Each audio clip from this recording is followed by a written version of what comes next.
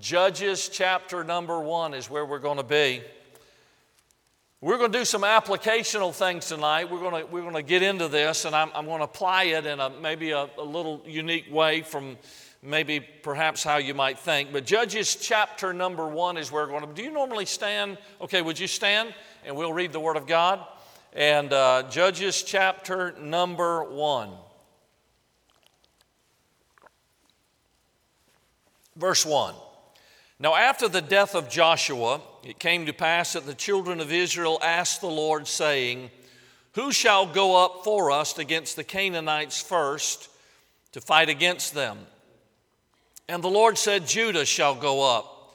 Behold, I have delivered the land into his hand.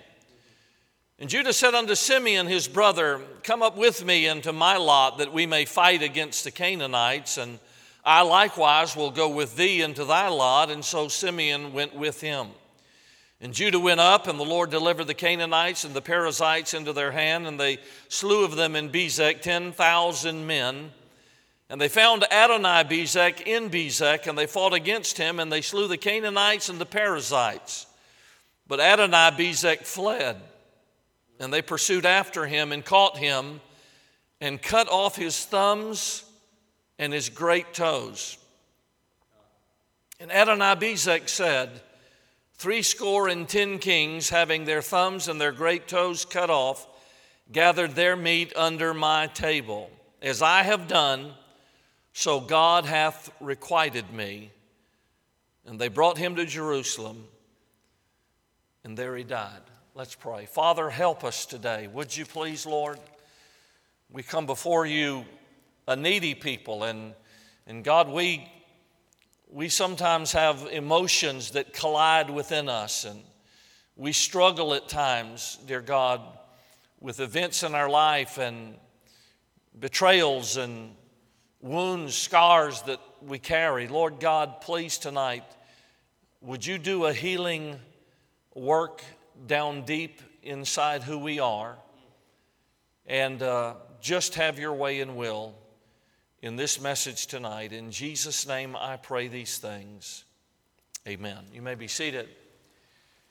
Any student of warfare knows that there was a time when wars were waged by nations that did not have such vast geographical boundaries as America and England and France and Germany and Russia and other nations that we're so familiar with today. As it was in the days when Athens and Sparta did battle against each other, so it was in the time of our text. Every city was a kingdom. In fact, if you'll study your history, not only was every city a kingdom, but they actually coined their own their own monetary system. Oftentimes, the feudal lord of that city, the lord of the city kingdom, would have his image stamped upon that coin. And so when you would go in to another city, they would be money changers. We're going to tell you how much your money with his emblem on it is worth in our system. And so that's what a money changer was. And they were able to do that for people, much like is done today in many areas when you exchange foreign currency. But every city was a kingdom, and every city kingdom had a king and an army and walls through which it might run into and retreat into and hide and find protection from marauding bands of roving enemies of one kind, or armies that would come against them. And so there was the main city with the walls, and then there were the rural areas of people scattered out into the countryside, and there they would live. And so they would have their own system, and the king of that city would gather his wealth from the taxes that he collected from these people on the land over which he lorded and over which he ruled. And some were satisfied by having a city kingdom and having subjects and gathering that money and feeding his family. And he obviously, like many third world countries today, because he sat in the palace, he was wealthy. The people were somewhat poor, and he found his wealth off of the sweat of the brow and the strength of the backs of those people that worked for him. And yet there were some that were not satisfied with that. They had perhaps inherited their city kingdom from their father or from a conflict at some point back in time. And so now they look about them and they see their army and they see their city and they look at their coffers and it may be running a little bit dry there. And so they decide that they're going to move out and they're going to add to their domain by conquering another city kingdom. And so one city would fight against another city, and when that city was defeated, then the people's taxes and the monetary gain would no longer go to that king, but it would come to the king that was the conquering king. And if the king who was being conquered would capitulate, then he would pay taxes and he would pay a stipend to this king in order to remain on his own personal throne there. And so this happened. It added to the realm.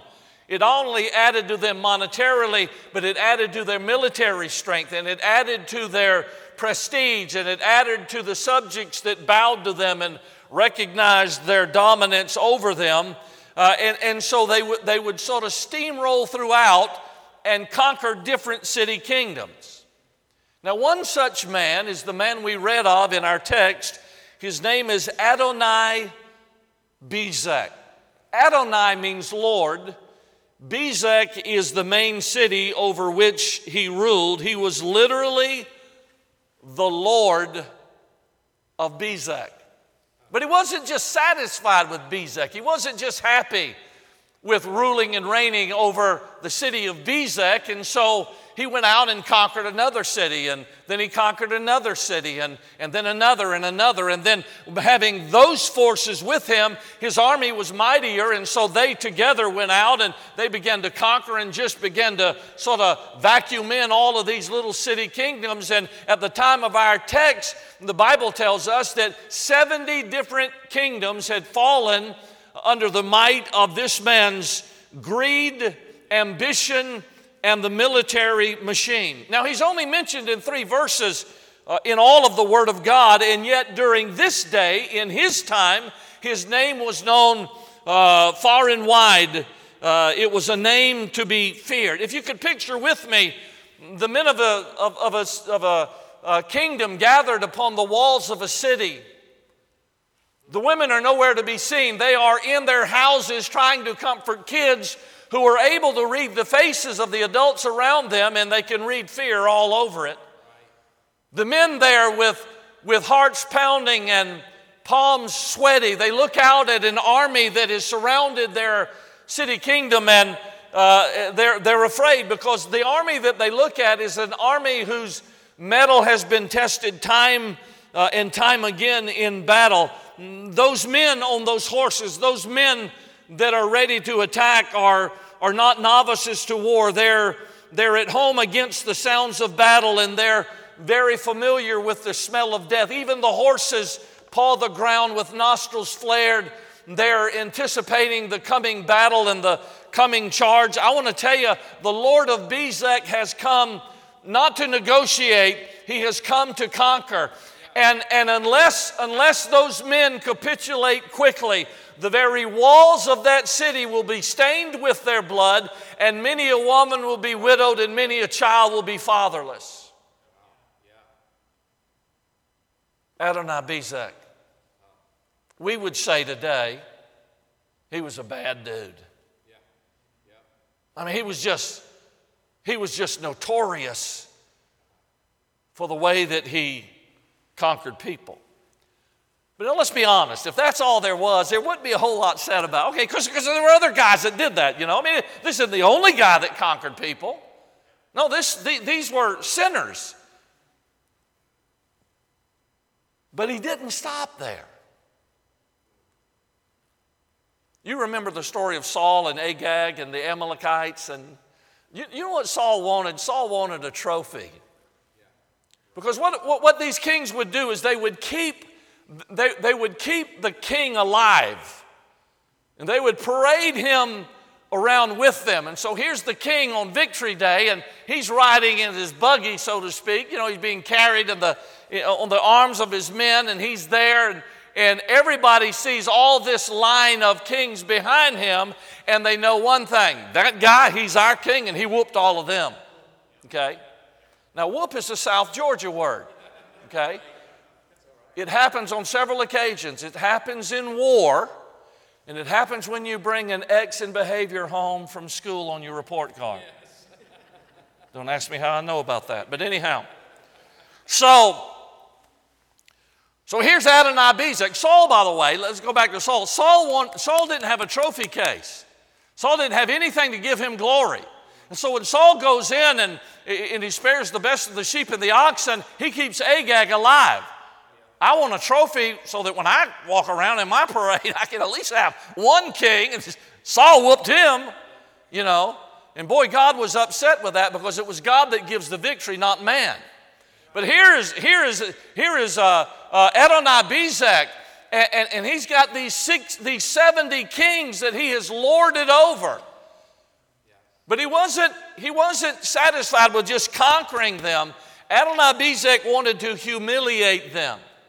And so 70 times he fulfilled a personal fetish by cutting off their thumbs and cutting off their big toes. Now, if don't try this at home, young people, please, okay? Some of you guys are saying, really? No. Do not do this without adult supervision. So, if you were to go home and take a hatchet and cut your toe off, you're not going to walk well, because if you think about it, when you walk, there's pressure on that big toe. You take that baby off, and guess what's going to happen? You're going face forward. So here's 70 kings that cannot walk as they once did. Perhaps they had to walk on the outside, and it looked ridiculous as they followed the king in his chariot. They had no thumbs. They could draw no bow. They could grip no sword. They could never walk, never fight. They could never maneuver again. Even at a table when they sat down, there was an inability to fully feed and eat properly. Then on top of all of that, on top of literally maiming them, on top of the fetish of dismembering them, he confined them to a dungeon beneath his throne room. Now, if you read history, you'll find that the phrase, under my table, doesn't mean that they sat at his table. Remember the Syrophoenician woman and how that she said even the dogs get the crumbs under the table? So there's 70 kings that draw their meat under his table.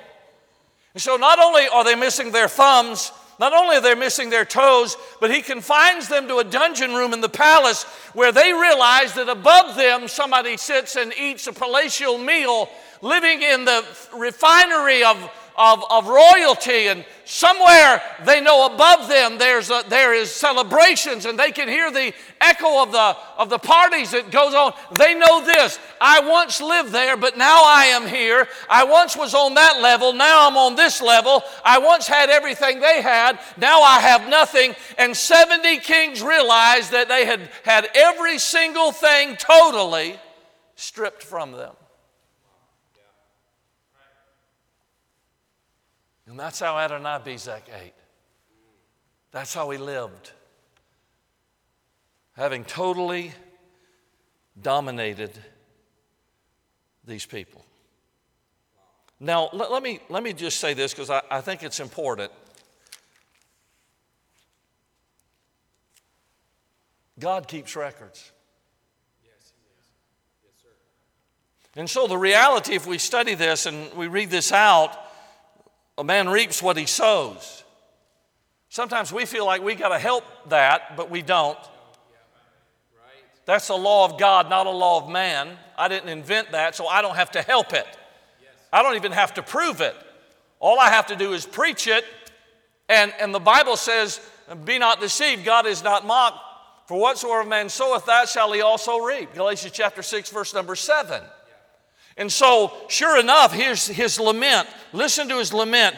70 kings, having their thumbs and their great toes cut off, gathered their meat under my table, as I have done, as I did to them, so God did to me. And he died in Jerusalem. Now, I want to pick that and I want to make some application. And I want to begin by asking a question. Who's under your table? No, you don't live in a palace, and I understand that. And I know that you don't have a dungeon room under your table. I mean, you may have a 2-story home and there may be a basement or another story, but I understand that. But I know that the reality of this is not that, I mean, you haven't taken the thumbs off of people and you haven't cut their toes off. And when you sit down and eat, the reality is nobody's eating under your table in a dungeon beneath you and you haven't locked them there and they're not chained in at night. But emotionally and in our heart and in our spirit, so many times we are at a place in our hearts and in our lives where we do great harm and we do maim people and we do condemn them and we do exile them below us and for something that they've done and we no longer allow them on our level and we sometimes have the spirit of Adonai-Bezek.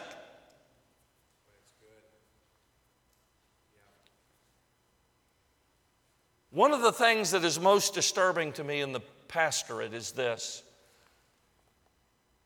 How long Christian people who have been forgiven by a God of grace can harbor unforgiveness in their hearts toward others who have wronged them. It's stunning to me. It's stunning to me. As I counsel with people and I find out that they're struggling and they're having a hard time and they haven't really progressed much spiritually, and as I begin to talk with them, and sometimes things seep out and it's bitterness and anger and something that happened in a former church or something that happened in a family and the people that they are exiling and the people that they are maiming mentally by just their hatred and their vehemence and their bitterness toward them, they may not even know of it. But it's hindering the spiritual growth of the people that I'm dealing with. Maybe it's a mom or dad that you hold responsible for wrecking your life because they got divorced when you were young. And they took from you what you thought was a happy home, and you may have convinced yourself that you hate him or her or both. I've sat with grown men that were 40 and 50 years old and literally stunning to me had them break out crying and sobbing because of how their father treated them when they were kids. And they're grown men and they've never gotten over it. And it's plaguing their heart, it's hindering their Christian life and their service for God. I'm telling you, it's a tool of Satan. Maybe it's the boss that's done his best to keep you from advancing, or a co-worker whose entire life seems wrapped up in making you miserable when you show up on the job. I'm going to tell you that it could be a teacher or a pastor or a brother or a sister or a neighbor. I've had people in churches where I preached before that were in the same family and sat across the pew from each other. They sat across the aisle from each other in different pews and would not speak when the service was over in the house of God.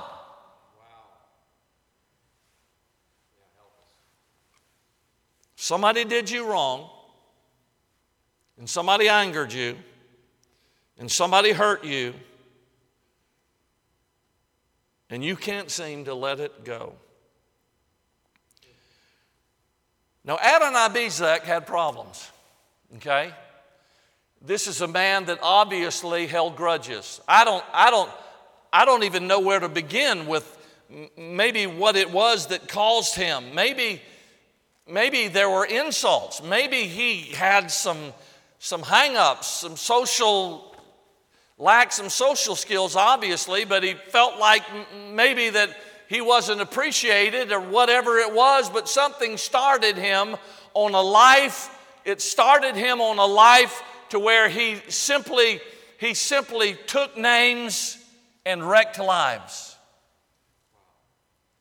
And if you're not careful, you'll get to a place to where you become so comfortable in the presence of unforgiveness that all you do is walk around and add to the list of names of people that have offended you and the people that have hurt you. And what you will become, you'll become another person that embraces and polishes and enjoys the role of victim.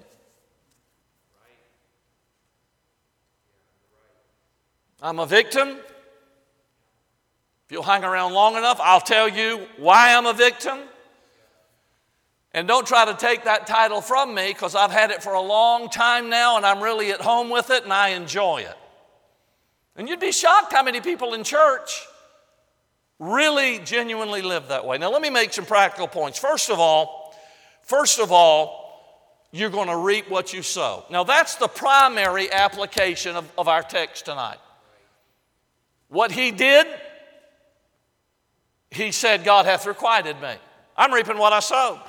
I mean, at least he was honest before he died. I did this to everybody else, and look what's happened to me. I am reaping exactly what I have sowed. And that's the primary lesson. Be not deceived, God is not mocked, for whatsoever man soweth, that shall he also reap. And I'm gonna tell you, dear friend, listen to me carefully. If you have unforgiveness in your heart, listen, you can come to church, you can sing, "Oh, how I love Jesus." The quartet can get up here, the trio can get up here, the choir can get up here. You can sing in the choir. You can, listen, you can raise your Bible. You can say, "Woo, what a song." You can get all excited in the church service, but I want to tell you something. Listen, if you have unforgiveness in your heart, you are at a stopping point. That's right. Yes, sir. So you can't come to unforgiveness and say, "I'm just going to circumvent that and move on in my Christian life." No. You're right. You can't circumvent it. No. When you come to a place where God Almighty is showing you, you got to let it go. You got to let it go. You got to forgive. When you come to that place in your life, unless you are willing to forgive, you have come to a stopping place in your life. And you know what I found out preaching at teen camps? I found out that teenagers struggle with forgiveness also. You're right. Yeah. They're hurt. They're hurt. They've been scarred. Yes. They're wounded. And they struggle with this idea of if I forgive them, how do I live my life on? Well, you listen. You'll never be more like Jesus than when you forgive. You'll never be more like Jesus than when you forgive.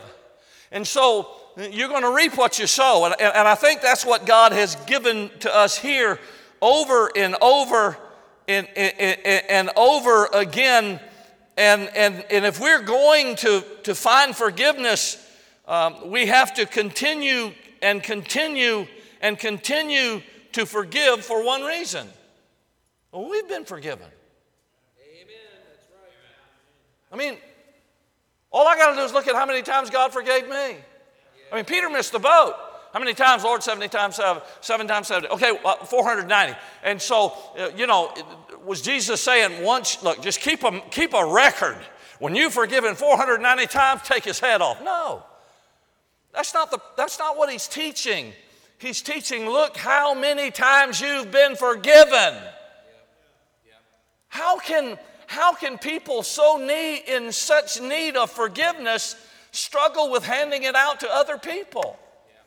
How can people that are so desperate for forgiveness be so chintzy in giving forgiveness out to others? You're going to reap what you sow. You're going to reap what you sow. Because here's the deal. People that do not forgive, they live under the guilt of their own sins. If you don't forgive others, then you don't experience the joy of being forgiven yourself. The most miserable people I've ever pastored in my life, the worst Christians I've ever pastored in my life have been people that could not get a handle on forgiving those that had wronged them. So it's true. You're going to reap what you sow. Number 2, you're commanded to forgive even when you're right and they're wrong. So here's what we do. Here's what we do. We say, well, Pastor, you don't know what they did to me.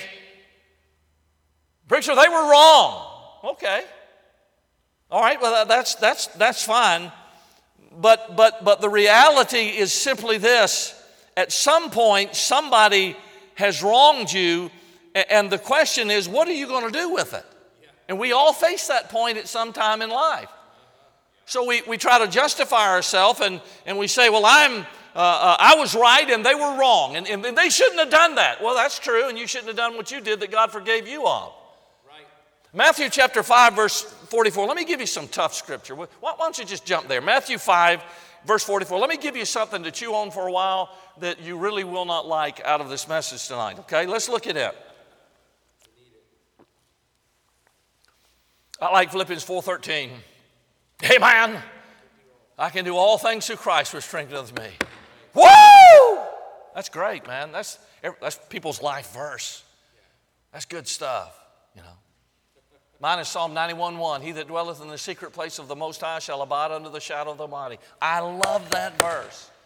Here's one I don't love. Matthew 5:44. But I say unto you, love your enemies. Wait a minute now. I love my grandchildren. 21 of them. Man, I got a few in heaven. 21 on earth, I love them, man. My house at Christmas time is like a daycare on steroids. They're running nuts everywhere.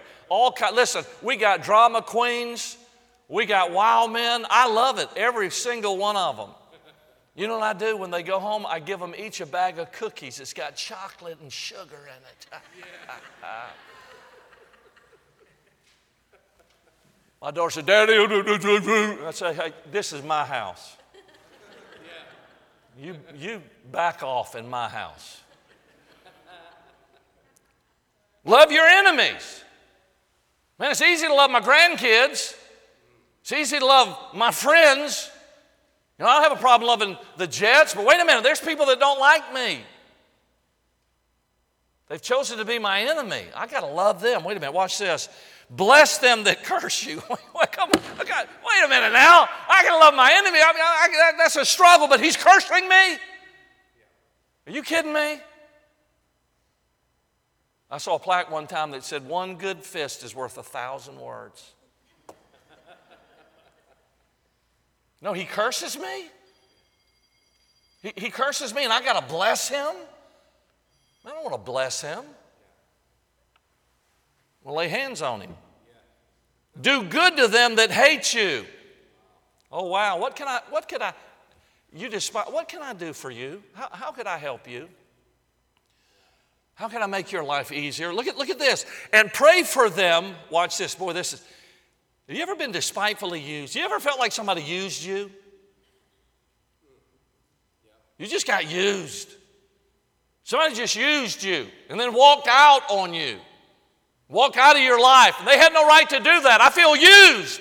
Well, Jesus said if you feel used, pray for them. Look at the responses. 4 responses to the believer. Love, bless, do good, pray. Love, bless, do good, pray. Love, bless, do good, pray. We ought to memorize those so that when we get in tough jams and our flesh is beginning to rise up and we want to strike back and we want to get even and we want to take a stand and say, hey, you can't do that to me. No, love, bless, do good, pray. That's the responses. Number 3, not only are you commanded to forgive when you're right and they're wrong. Watch this. Number 3, you're to forgive, listen, you're to forgive for Jesus' sake, not theirs. Well, that helps me because I don't want to forgive for their sake. But the Bible says that you're not looking at them, you're looking at Jesus.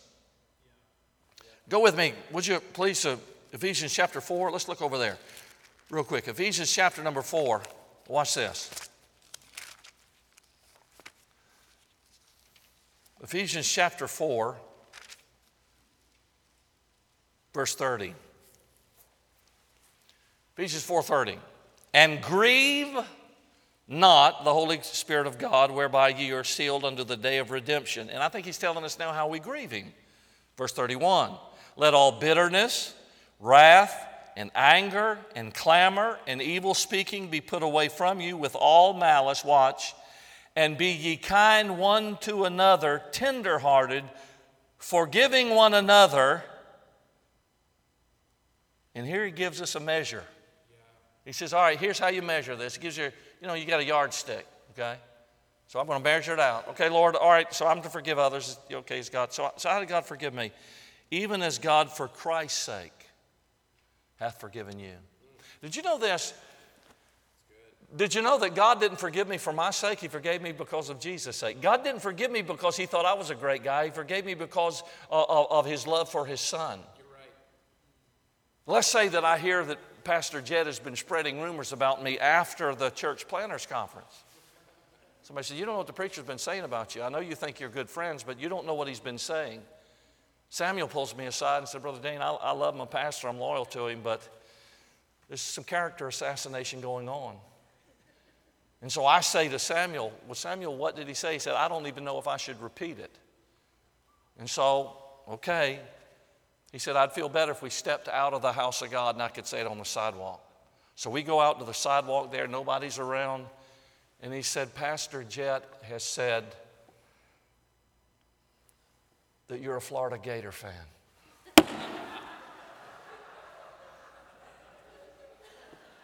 Are you kidding me? A Gator fan? That's the worst thing you could possibly say to a Bulldog. Georgia hates Florida Gators. Amen? That's why I like Swamp People. They kill gators, It's one of my favorite shows. Shoot him! We're all cheering, shoot him, Biggest game of the year for us. We have 2 seasons. We play everybody else or we play Florida. Yeah, right. If we lose every game and beat Florida, successful season. If we beat everybody else and lose to Florida, we're defeated. We're depressed. It's horrible. I'm being facetious, but here's the reality. If Brother Jet offends me and I say I don't like him, I don't think he's worthy. No, that's okay, that's true. I don't think he deserves forgiveness. The reality, I don't forgive him because of his sake. I forgive him because of what I think of Jesus. Now look at me. Look at me. Listen to me.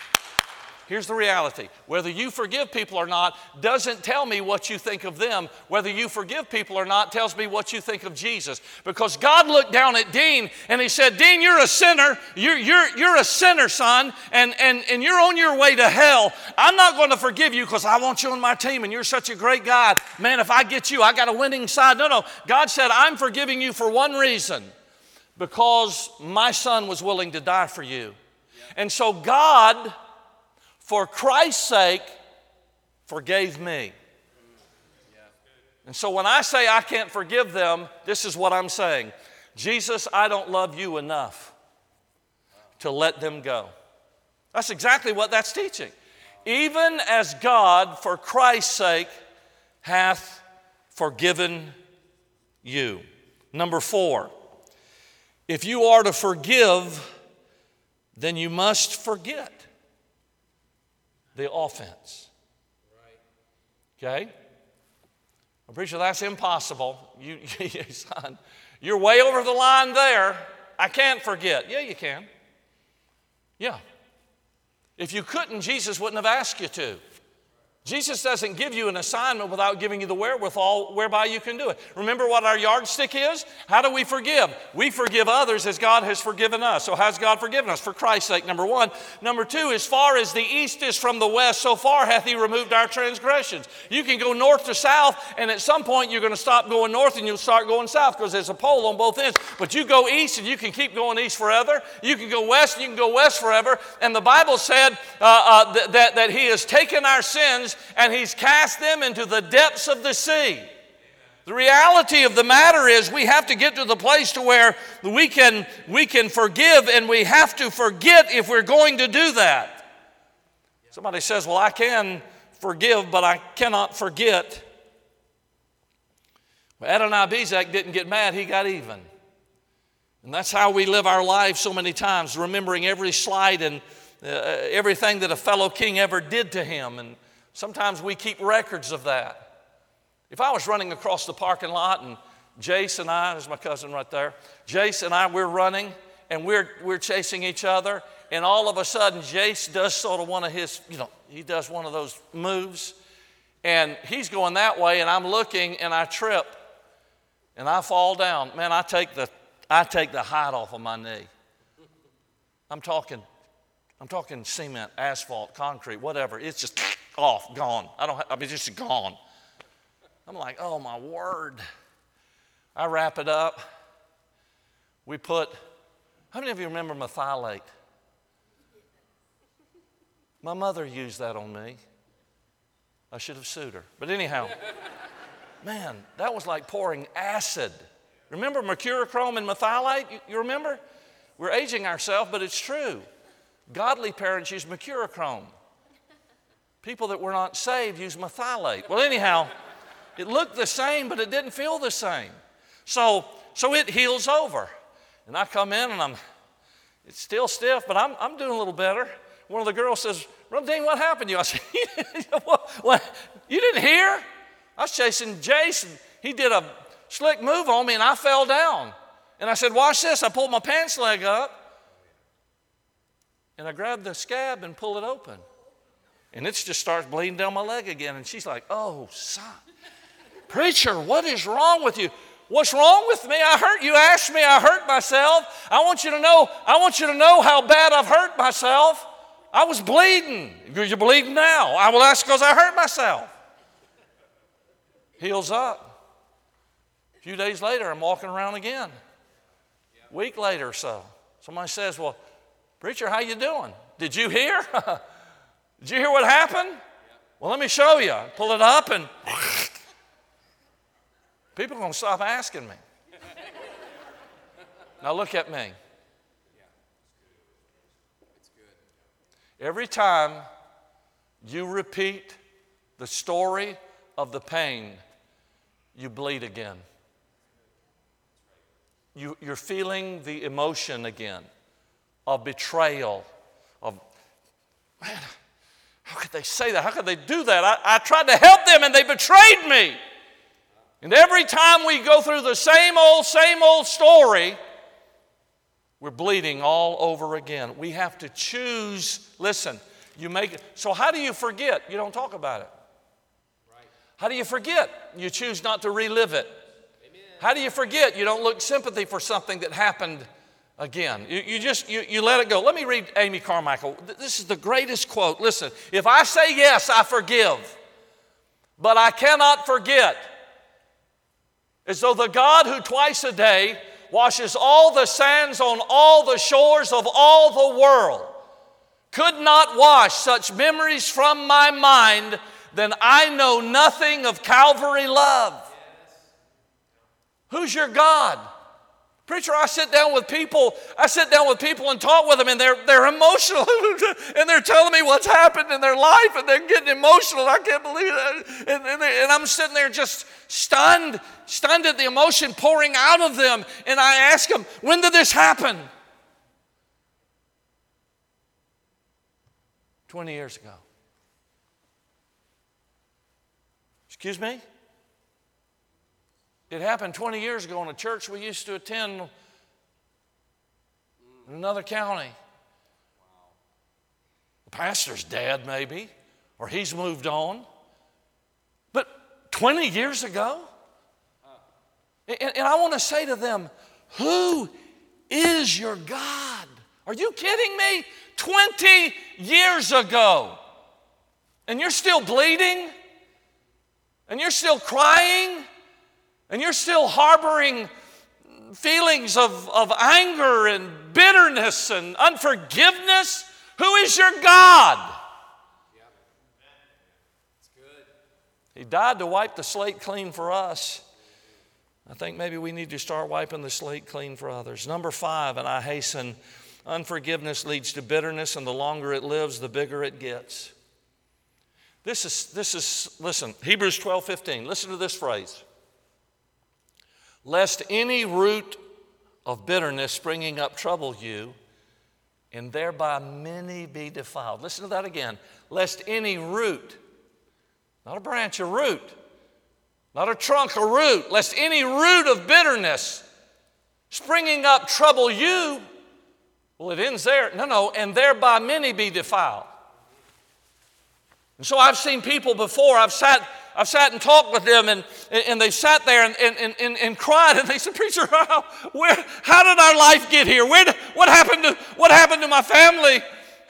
We were in church, and now what's happened to my family, preacher?"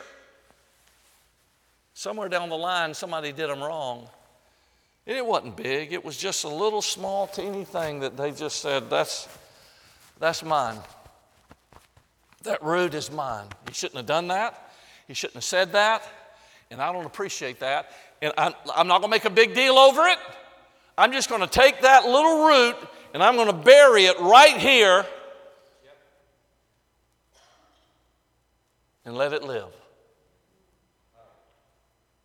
I come from the deep south, where mighty oak trees stretch their arms and literally make canopies across roads. Limbs so thick that you could park a Mack truck up in them if you could get the truck up there. But I'm reminded that they all started out just a small acorn. Lest any root of bitterness springing up trouble you, and thereby many be defiled. Let me tell you this. Unforgiveness will not just defile you, it'll defile your children, your family, and it can ruin a church. Because it spreads like cancer.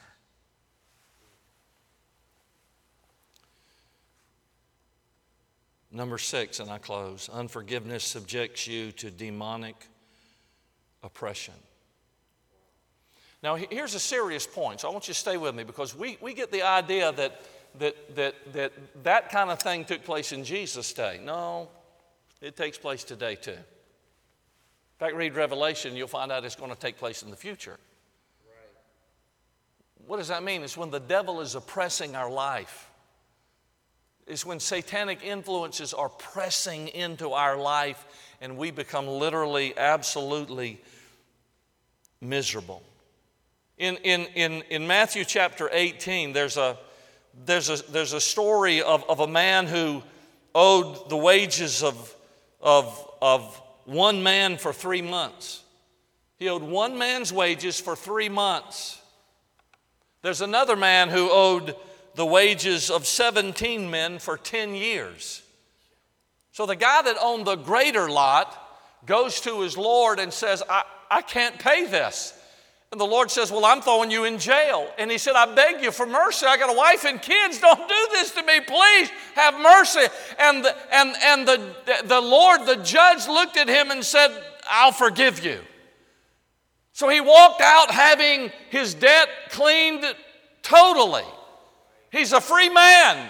He should be in jail, but he's free. Well, he goes out, and the guy that owes him the wages of one man for 3 months, he goes to him and says, I want my money. And the guy said, I can't pay it. And he says, I'm going to throw you in jail. And he said, have mercy. And he said, I'm not going to have mercy. And he had him tossed into prison. And this is what the Bible says in Matthew chapter 18. He had him delivered to the tormentors.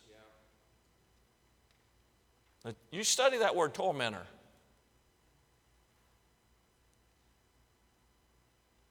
People are tormented in their health, their emotions, their finances, their family, their spiritual life. The most miserable people I know, the people that I believe, are under more oppression than anybody I've ever known in my life, or have been people that were unwilling to let it go, unwilling to forgive. They received the forgiveness of God for their great sin, but will not hand out forgiveness to others. Years ago, I was in a gym working out to get ready for a triathlon. My brother-in-law came in and he said, "Dean, you got to go to the hospital.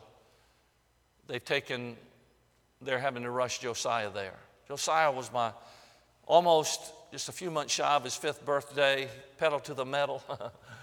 He was full steam ahead. My favorite wrestling partner. I mean, he would lower his head across the room and say, "Charge!" He'd just come barreling into Papa. We'd roll out on the floor. Man, it was war. I loved it. Well, he had been lethargic for a couple of days, and we knew something was wrong, but they weren't quite sure. They took him to the doctor, and the doctor said he's got some problems. So I went up to pediatric ICU. I'm in the waiting room, and coming down the hall is my son. He's got Josiah wrapped in his favorite blanket. And he says, "Josiah, Papa's here." And I walked up to him and put my arm around my son, and I put my arm around Josiah, and I said, "Hey, buddy, Papa's here." Took his little head, and I kissed him in the head, and I said, "Papa's praying for you. It's going to be okay, buddy. Papa's praying for you." They walked past and opened the doors to the pediatric intensive care unit, and when those doors swung shut, I had no idea how my life was going to change. He had a malignant brain tumor. It was the worst stage, in the worst location, was inoperable, and there was basically nothing they could do. Every time we'd get a report, it was so bad we would say, "Well, things can't get any worse." And they did. "Well, things can't get any worse." And they did. And doctors would say, "We want to meet with you." And the news was the worst. It was the worst. I went in the ICU room and I said, "Josiah, how you doing, buddy? Papa's here." I would sit with him in the morning so his mom and dad could go bathe. And I'd say, how you doing? How's my buddy doing? And he would say, "Papa, they keep sticking me with swords. They keep sticking me with swords, Papa. It hurts." And I would sit by his bedside as he slept and hold his little hand in mine.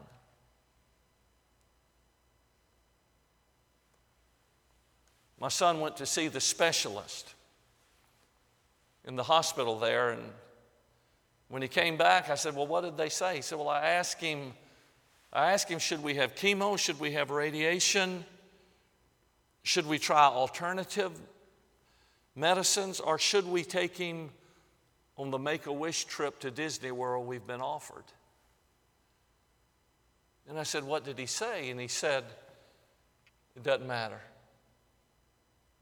Doesn't matter. You can't make a wrong choice. It doesn't matter." And I said, "It doesn't matter? What do you mean it doesn't matter?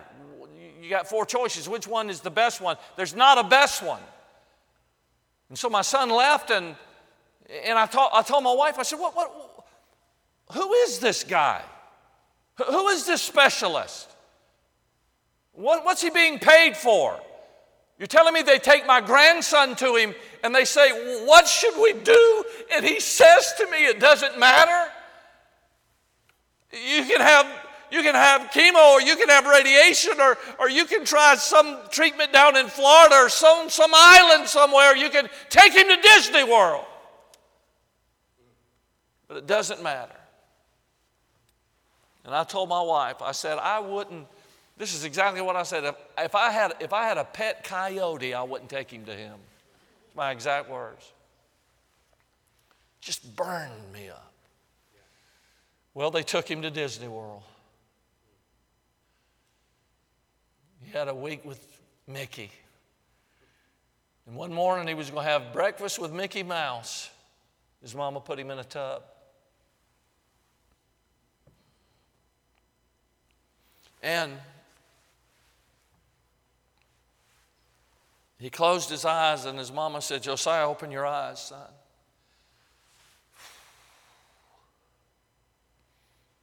And he said, Mama, my eyes are open.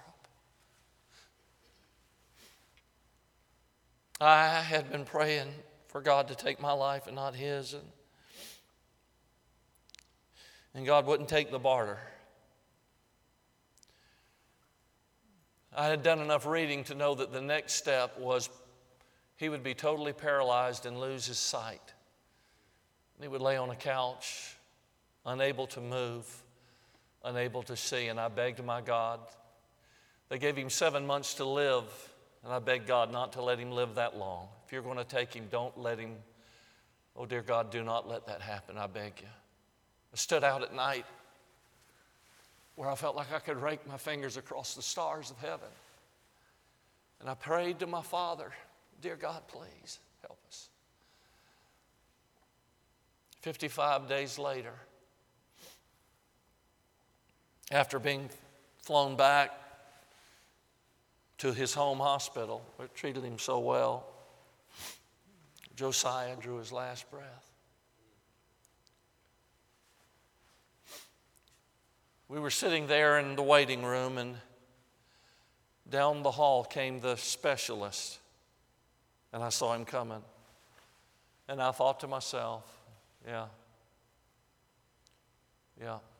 didn't matter, did it? And he walked over to where my son sat, and he stood there, and he said, I'm so sorry.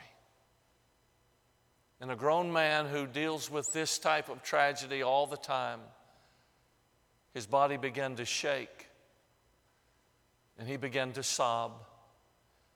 And he put his head in his hands, and he said, I so desperately wanted that boy to live. And God, the Holy Spirit, broke my heart. And I stood up from where I was at, walked over, put my arms around his neck, and held him and thanked him for loving my grandson. Amen. Now here's the truth. What happened that day, standing right there in that waiting room in front of my son, he knew nothing about. But what God did that day was he let me go free. He set me free. Right. Yes. Because if I had held on to that, you'd be looking at the most miserable man that you've ever known. Because the reality of the matter is I couldn't pastor a church with that in my heart. Yes, sir. I couldn't grow spiritually with that in my heart. Listen, I couldn't have helped people with that in my heart. I couldn't pastor. I couldn't have preached a missions conference. How could I care about people when I've got the bitterness that is growing up and overtaking everything that I am? It just gets bigger. It doesn't get smaller. Dear friend, listen to me tonight. Get rid of it. Yes. Just get rid of it. Yes, sir. We went back to Disney World a couple of years later with some of my other grandkids, and we stood in front of Cinderella's castle. Giant crowd of people. It's pre-COVID days. Giant crowd of people. I mean, everywhere. You're just jostling to get where you can just see what's going on at the castle, at the night show, the light show, whatever they call it. And I'm standing there, and preacher, all of a sudden, everybody around me starts singing, Let It Go.